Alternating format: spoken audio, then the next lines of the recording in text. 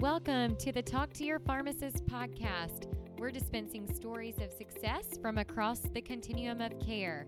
I'm your host, Hillary Blackburn. Thanks for joining us to learn from leaders throughout the pharmacy industry.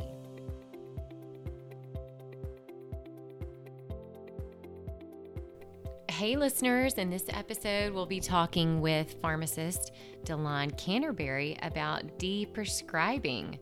All things deprescribing, and this is a business that he started up in 2020. Stay tuned.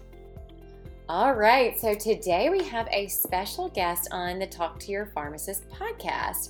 Our guest, Delon Canterbury, is the geriatrics pharmacist. He has created Geriatrix, which is a pharmacist-led medication management company that focuses on helping overwhelmed caregivers stop their loved ones from being over-medicated using genetic drug screening, deprescribing, and health cost-saving strategies.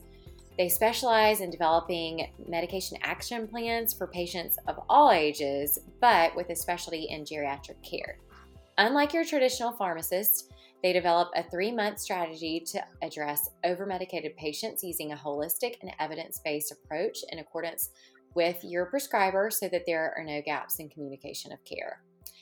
As the founder of the Deprescribing Accelerator, Delon envisions all pharmacists and senior care providers as deprescribing advocates and coaches professionals how to integrate, leverage, and monetize deprescribing into clinical practice.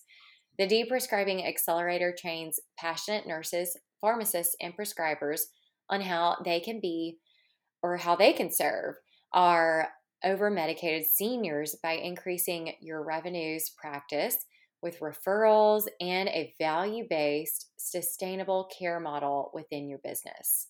Delon, welcome to the Talk to Your Pharmacist podcast. Hey, yes, thank you so much for having me. It's really a pleasure to be here. How are you, Hillary? Doing well. Thanks so much for joining us. And now that our listeners have heard a little bit about your background, maybe you can fill in any gaps from that intro or share a little bit about your personal life. Yeah, absolutely. I would love to.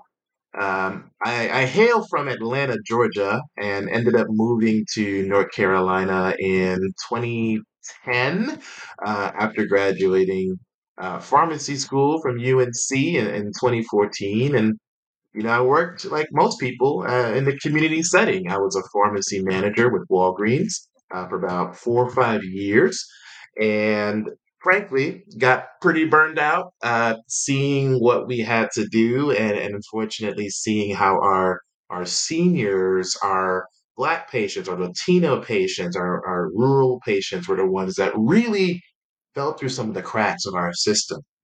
So I honestly coming in, day out, wondering what am I doing? Am I really helping people? Am I advocating the way I can? I honestly got depressed. I was sad, doing what I was doing. And I'm not saying it was any shade to the profession, but I wasn't living in fulfillment and really my joy and why I got into this career. So I stepped down. I started geriatrics in 2020 in the height of COVID really Okay. because I was tired. I was tired of telling patients your copay's $1,000 when they're in the coverage gap. I was tired of not having enough time to give the care that we were trained to do. So Mm-hmm.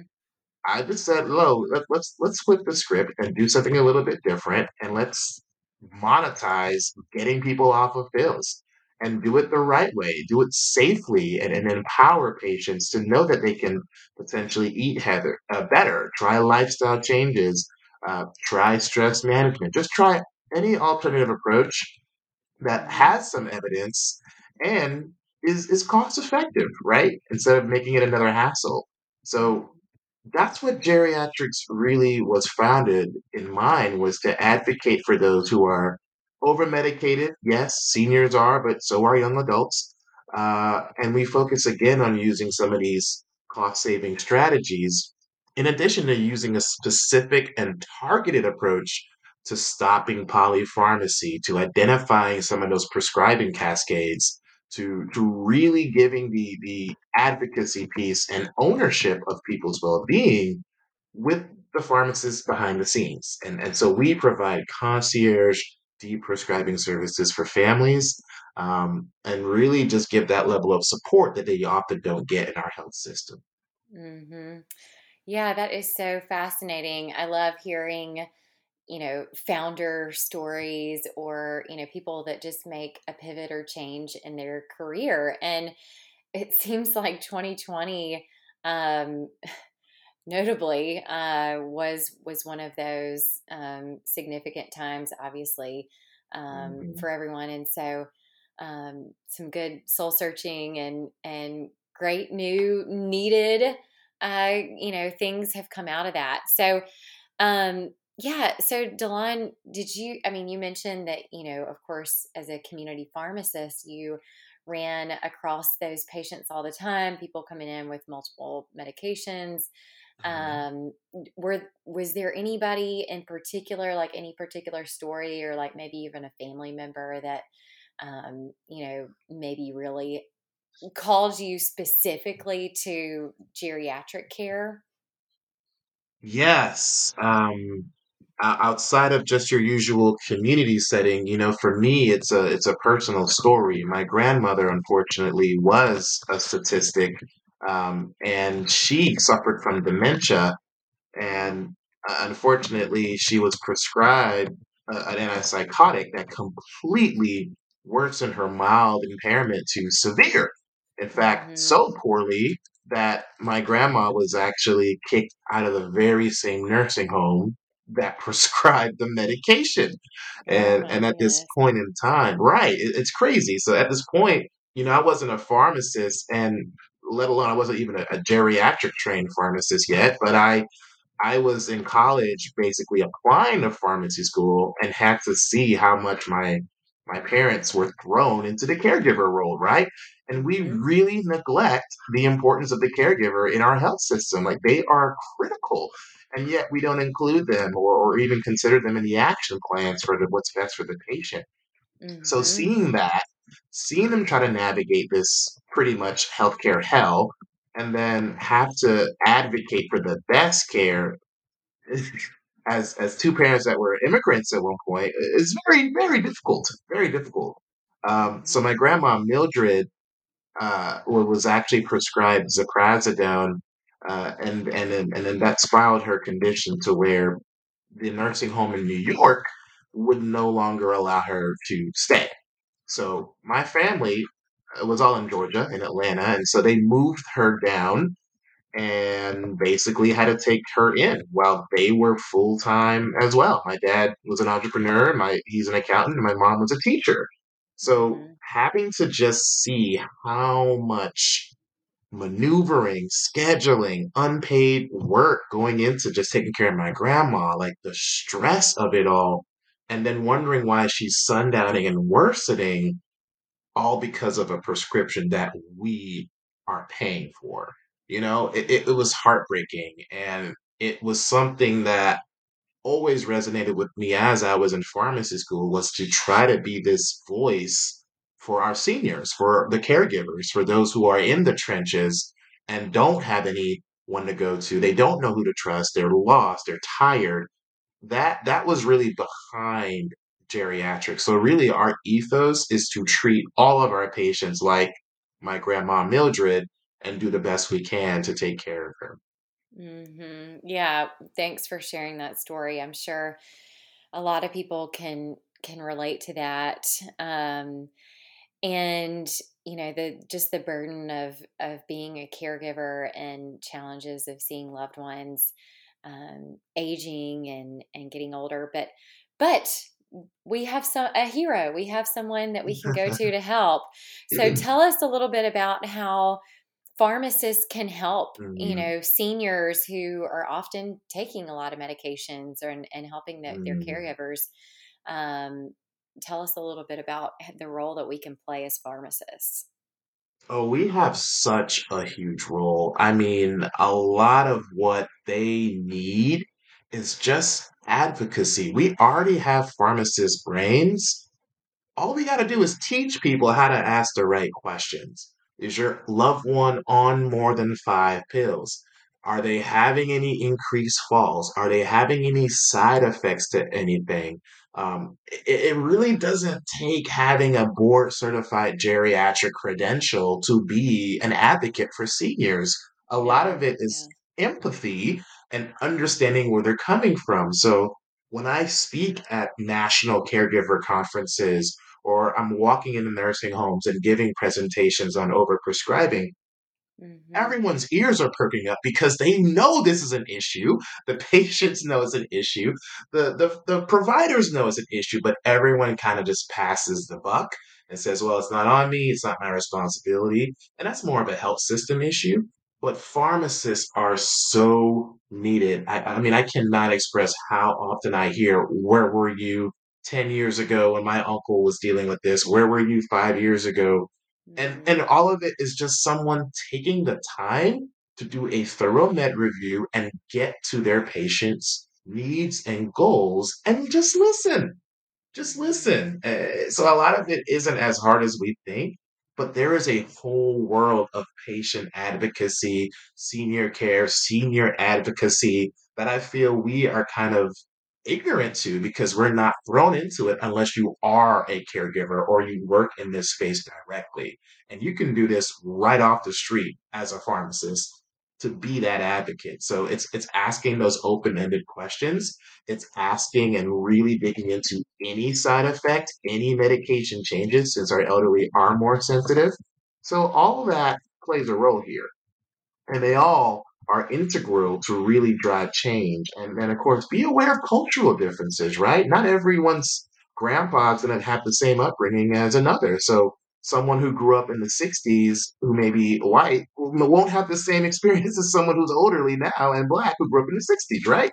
So you got to have that kind of historical perspective too. But there needs to just be an overall understanding that we have an aging population with less and less senior care providers, less and less geriatricians. So we're going to need people who actually understand geriatric pharmacotherapy and are at least willing to ask the right questions so patients leave away empowered and emboldened to make changes. Well, it's a huge market to serve as we have more and more baby boomers and just we're living longer, so we've got more and more people who are getting older, and so yes, there is a huge need. Talk to us a little bit. We've got a lot of pharmacists and student pharmacists and others Hmm. listening, but what is deprescribing, and Yeah. how, why is this so important? Sure. Yeah. So deprescribing is the basically the safe, supervised reduction of medications that may no longer be appropriate. It could be done from reducing the dose of a medication, or it could be stopping a medication altogether. But generally, it's the supervised tapering or stopping of medications that are no longer needed. And seniors or really anyone who may be taking too many meds, right? But when I talk about deprescribing, there really are a lot of steps that are involved. It's not just all right, the doctor says we can stop it, let's stop it. There's so much more. There has to be addressing the patient's goals. There needs to be a risk and benefit conversation, right? There needs to be an assessment of willingness. Are you ready to get off meds? There needs to be a reshaping of our medication mindset. So a lot of us sometimes want the pill, right? We don't want to work the hard way or whatever. So if you don't want it, then you're not going to get someone to really be de-prescribed if they want to stay on the meds, right? So Hmm. to me, it's the process, sure, first and foremost, educating on what that this is even an option. People don't even realize that this is even a possibility, right? They don't think they can actually get off their insulin or metformin because they're just going to be on it for life. That's what our health system teaches, And it's also what we, unfortunately, are taught to think just because of the way we advertise prescriptions here, right? But yeah, Yeah. there are many steps that go into de-prescribing, but it does start with the conversation and trust from a provider. Yeah. We hear so many times that, oh, a patient's prescribed a medication and they're sleepy or they can't sleep or whatever the side Mhm. effect is, and so then they get another prescription to treat the side effect or Yep. whatever. I mean, it just spirals. So it's certainly not something that might just be affecting seniors, but Sure. de-prescribing and Right. looking at that whole medication, regimen is so important. So Delon, how have you been able, or how can pharmacists step in? Obviously, this is, an important quality issue, but how can pharmacists step in and, potentially get paid for Mhm. de-prescribing or, some of these services that you're describing?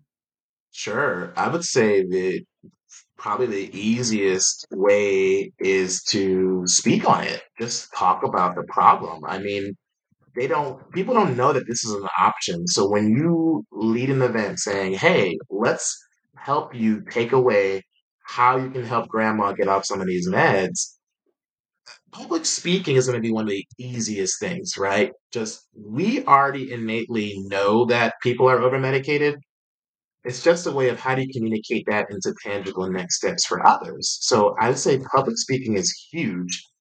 Secondly, when we're talking about seniors, you want to get pretty comfortable with understanding what's on the beers list, right? So this is a every 3 year, this is a compendium of drugs that are essentially identified as being potentially inappropriate or harmful in seniors. And so this list actually came from a geriatrician, Dr. Beers, back in the 80s and 90s, and so they met with a group and saw in nursing homes and community dwelling settings that seniors were falling victim to all types of harm because of certain drugs. And so they made basically a top 200, so to speak, of problematic meds. And they give rationale as to why they're problematic, like what side effects are or will be seen with this, or what's contraindicated based on someone's health conditions. So really the easiest thing I would say is to start with the beers list, get real comfortable. It's free, it's available online, and just dissect it by, 10 or 15 drugs a week and just get an idea of what's on there. So now you're able to advocate when you see it clinically in practice and can speak up against it. I mean, I literally had a pharmacist colleague who's advocating for her dad who has dementia and is in a nursing home, and she has to constantly try to fill his pill boxes and do all the actual admin. But she texted me the med list and was like, "Is there anything wrong with this?" I was like, yeah, he's on atropine." And a dementia Mhm. patient on atropine is a huge no-no, and you would know that from the beers list.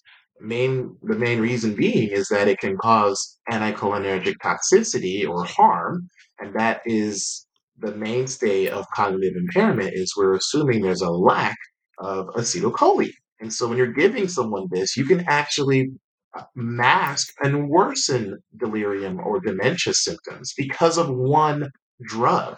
So it's not every drug matters. So again, this just came from knowing what's on that beers list, and that's probably the easiest way to start talking about ways to advocate for people to avoid harm. Yeah, awesome.